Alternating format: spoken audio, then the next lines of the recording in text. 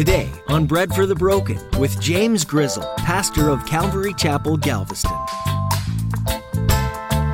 Bread for the broken. The moment we take our eyes off of Jesus and begin to try to do all the stuff in our own power and all that, and we walk away from him, this same warning applies to us today.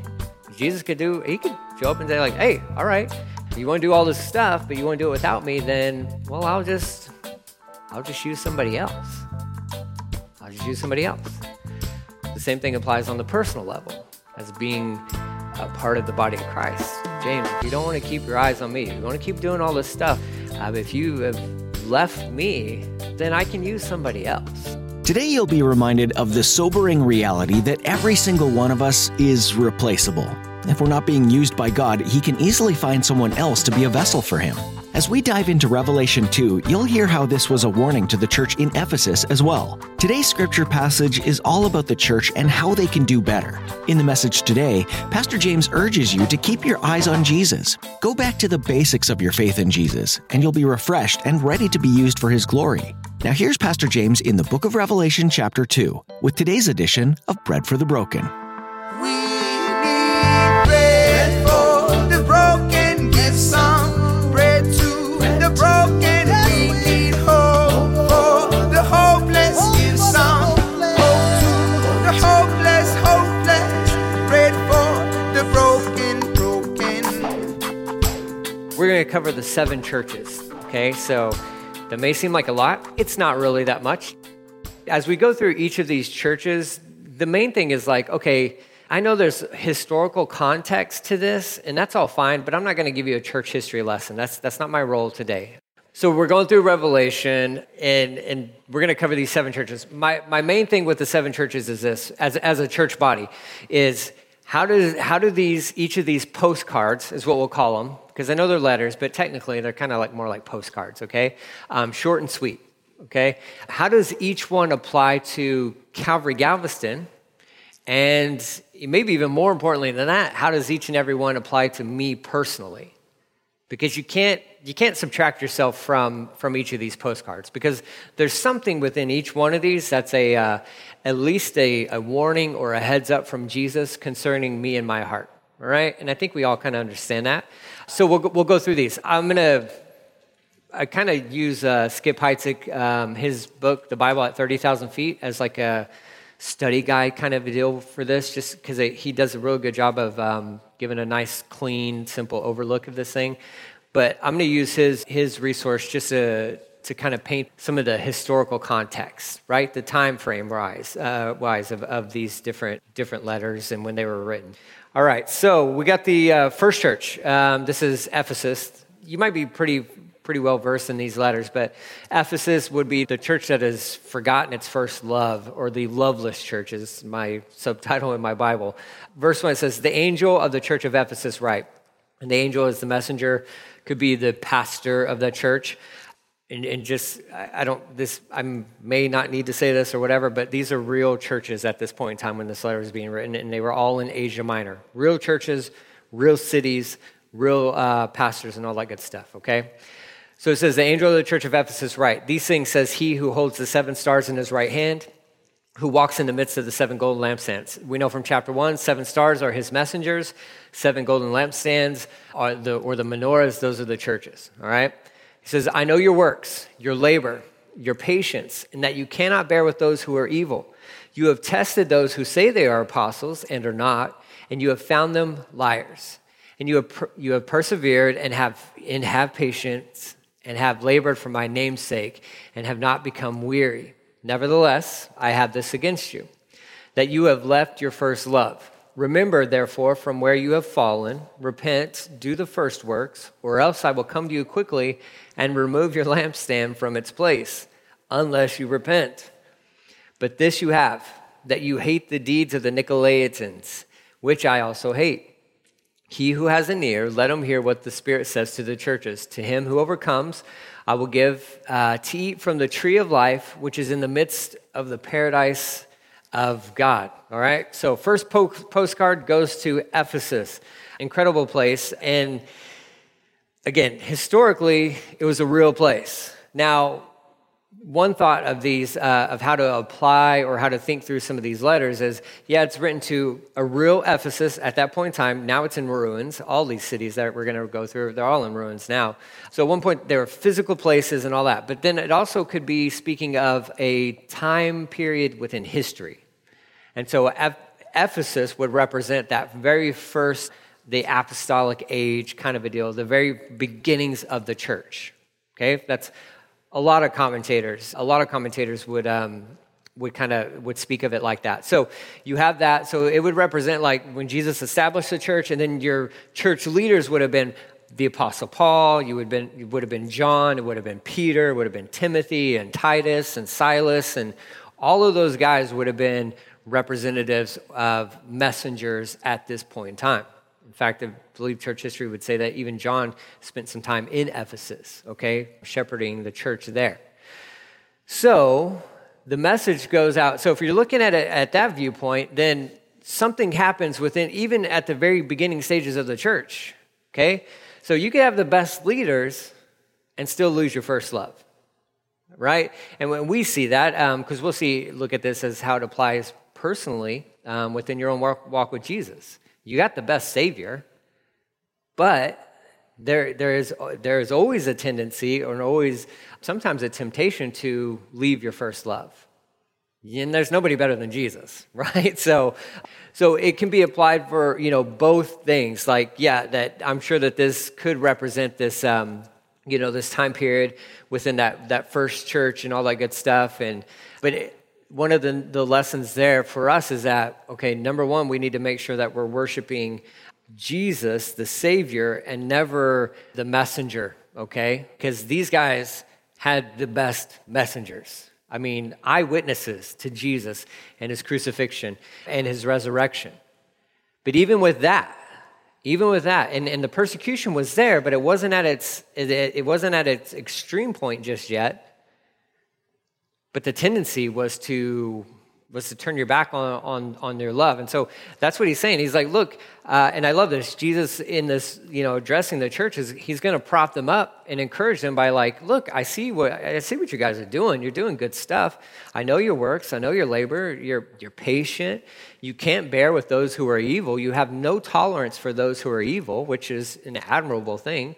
We'll see the other churches down the road, they quickly abandon that concept of like, well, yeah, I know you're not, you kind of like, it goes from like the first church being like, no, we're not going to partner with anything evil, to where at the end of this letter, or these letters, you're going to have the very last church, it's like fully embracing, like, oh yeah, you do what you want to do.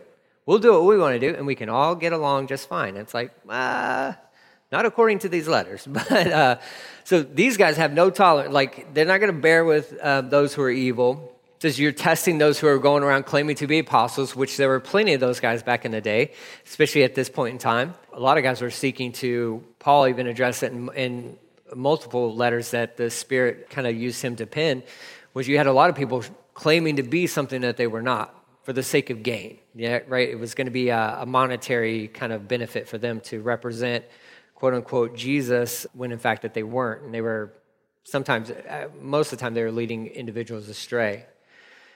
But the early church had a high tolerance. Like, we're gonna test. You come through the door and you're claiming to be this. We're gonna put it to a test. He also goes to say, a little bit later, that concerning the Nicolaitans, and that's a little bit of a debated, thing of what does that mean. It's hard to be dogmatic on that, but most of the thought behind that is kind of like an established priesthood, a hierarchy. Like, there's lay people. You're kind of here, and then you got the priesthood, or the priests, and all, they're up here. Like, normal people aren't on the same level as the pastor people, kind of a deal. Some of that was instituted at the beginning. You could see, if you read through church history, you'll start to see glimpses of that starting to happen. And that was becoming, well, number one, it was elitism is what it was, and it's sin, assuming that, well, because this leader of the church, well, he's definitely more religious than I am, which is false, completely false. But this early on within the church realm, I will say, a lot of that stuff was being instituted, and there were a lot of distinctions that were being made. If you're a religious leader, then you're above the common man. And that's false. And so there's the common thought behind the Nicolaitans is that. The other thought behind that is it's connected with Balaam and how Balaam was used by Balak to lead the children of Israel astray, lead them into idolatry. And so there's the other viewpoint. So could both be true? Well, we know that both are true, right? Because just history itself proves that, yeah, a hierarchy was beginning to be established, but then also you had individuals creeping into the church trying to lead individuals into idol worship. We were going through that in the book of Galatians. Circumcision is a type of idol worship, right? It's a religious practice is what it is. And if you think the physical act of circumcision is what makes you right with God, then technically you've turned that thing, which is just symbolic, into an idol, right? I mean, it's placing preference or priority on something above like God himself. And if the sacrifice of Jesus is not enough and you say that I have to have that plus this, well, whatever this other thing is technically becomes an idol because you're telling me, well, Jesus isn't enough. Well, anything I add to that I'm creating like a little side deity kind of a deal. So all that stuff was creeping into the very early stages of the church. And the first church, it's labeled here or listed here, they hated those. They hated that, the idea, the notion of that. So whether that's idolatry and immorality and all that stuff that was creeping its way into the church, or if it was this idea of like this hierarchy type system, Ephesus, to its credit, hated that stuff. And God hates it too. Hey, surprise, surprise. There are things that God hates. And we know that idolatry it's a horrible thing for sure. And then this mindset or this idea that somehow some individuals are more holy than other individuals is just ridiculous. It's ridiculous. But he did have something against this church. Even though they're doing all this good stuff, there was something that they were not doing really well. And that was staying focused on Jesus. He goes on to say in verse 4, just the middle part of this little postcard, it says, "Nevertheless, I have this against you, that you have left your first love." You have turned away from your first love. And that's it. But that's enough, right? So if Jesus were to write you a postcard today, and if he's telling you, hey, he's like, hey, you know what? I just want you to know, I see how you're serving over here. I see the good things that you're doing over here. And man, I'm really proud of you. You're doing awesome here, here, and here. But you know what? You've left your first love. But then there's these other things that you're really doing good at too. And it would just be that one sentence in there that would totally ruin my day. It would wreck my day. And be like, okay, that's cool. You recognize that. But wait, this is alarming. And it should be alarming. For the church of Ephesus, it should have been a good wake-up call for them. You're doing good. You're doing really good. I mean, and Jesus is giving them credit. It's like you're doing really good in this, and this. However, where am I at in the mix? Where am I at in the mix? And so that's why part of that, the questions that are listed there is to get us to talk about number one for a church, regardless of whatever it is that we do, and anytime we open the door, the one person that we are most interested in showing up is Jesus himself, right? It could be a full room. And if Jesus isn't here, then we're wasting our time. And it could be an empty room. But if Jesus is there, then we're good. We're good. The church of Ephesus they'd kind of turned their back on him in one sense. They've gotten caught up in all the stuff and they're doing and all that. They're doing good stuff. It's all good stuff. However, in doing all the good stuff, they have kind of separated themselves from the Lord. They've left their first love. But there's a remedy. That's the beautiful thing about these letters too, is Jesus will point out a problem, but he will provide the remedy to the solution. He says, verse 5, "Remember therefore from where you have fallen. Repent and do the first works, or else I will come to you quickly and remove your lampstand from its place, unless you repent." So removing the lampstand is like, look, I'll move my church somewhere else. It's like, Ephesus, there's a church, you got a church, and the church it's the body of Christ. And he says, look, if you guys continue to go down this road you're going down without me, well, then I'm just going to have another church start up somewhere else. And that's a good warning for any church. That's like a nice bucket of cold water for any church congregation that's out there. The moment we take our eyes off of Jesus and begin to try to do all the stuff in our own power and all that, and we walk away from him, this same warning applies to us today. Jesus he could show up and say like, hey, all right, you want to do all this stuff, but you want to do it without me, then, well, I'll just use somebody else. The same thing applies on the personal level as being a part of the body of Christ. James, if you don't want to keep your eyes on me, you want to keep doing all this stuff, if you have left me, then I can use somebody else. And that's a sobering reality, and honestly, it kind of should create that humility inside of all of us that, well, every single one of us is replaceable to an extent, right? None of us we are wanted by God, and God wants to use us. However, he can use whoever he wants.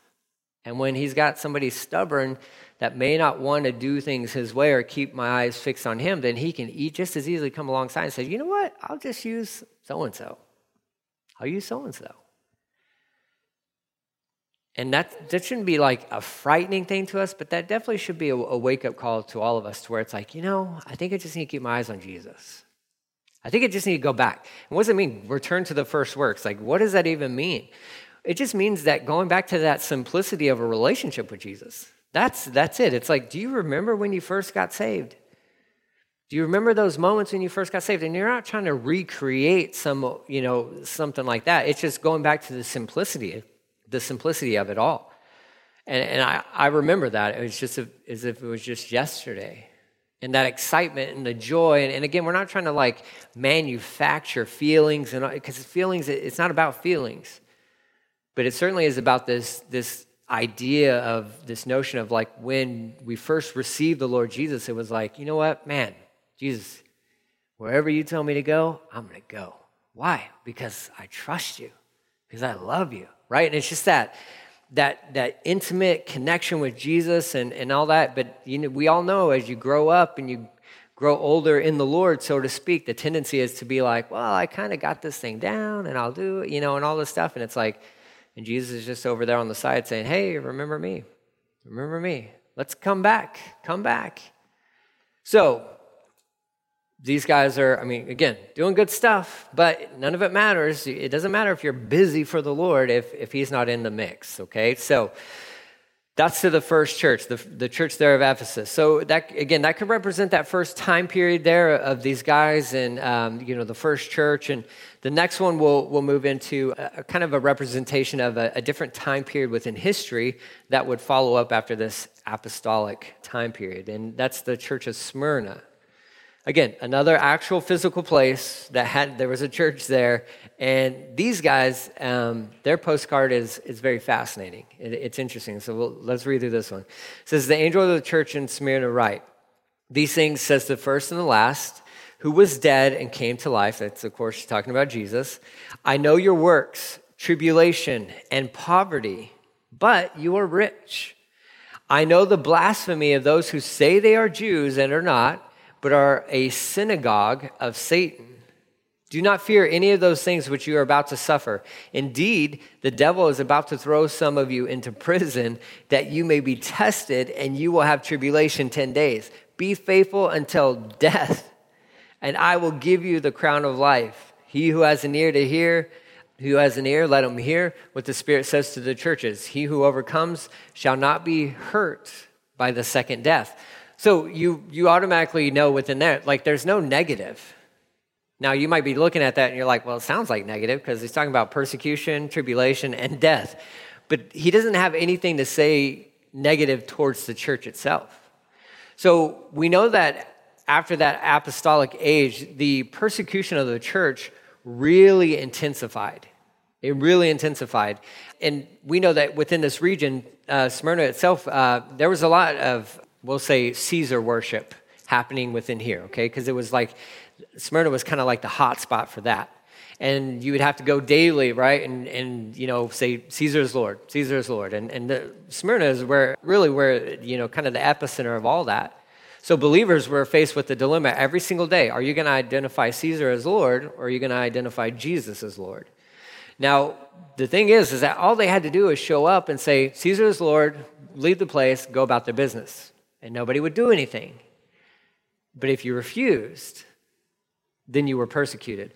Whether that meant you were going to be arrested or tortured or killed. But all you had to do was just say, Caesar is Lord, and nobody would even know, and you can go about your business. But in this letter, he's encouraging these guys. He's like, look, you guys just stay true to the end, to the very end. And they were suffering. And they were suffering for sure. And there were people on the outside that were looking to destroy these guys. Because of the persecution and everything, the outward view of this church would be that it's like, and because they were suffering through tribulation and all that they were poor, quote unquote. But the Lord says, no, look, you're not poor. You're rich. You're so wealthy. And he's going to address another church a little bit later that thinks they're so rich. But he's like, you're broke. You're totally broke. But for the church of Smyrna, which is just going through a tremendous amounts of persecution, tremendous amounts of tribulation and all that, the Lord says, listen, there's not a church that's better off than you guys. And he has really nothing negative to say to these guys at all. It's all encouragement. And that's exactly what a church needs that's going through a difficult time of tribulation. Keep on going. Keep on going. Yeah, but what if our own nation tells us we can't keep going? Well, then just keep going. Just keep going.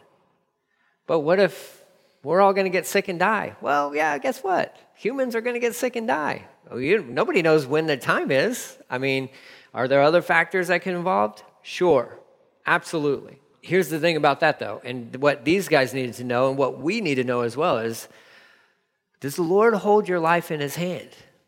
Is he the master of the time clock of your life from beginning to end? Now, does this mean you need to be crazy and go try to test that? No, you don't do that because that's ridiculous, right?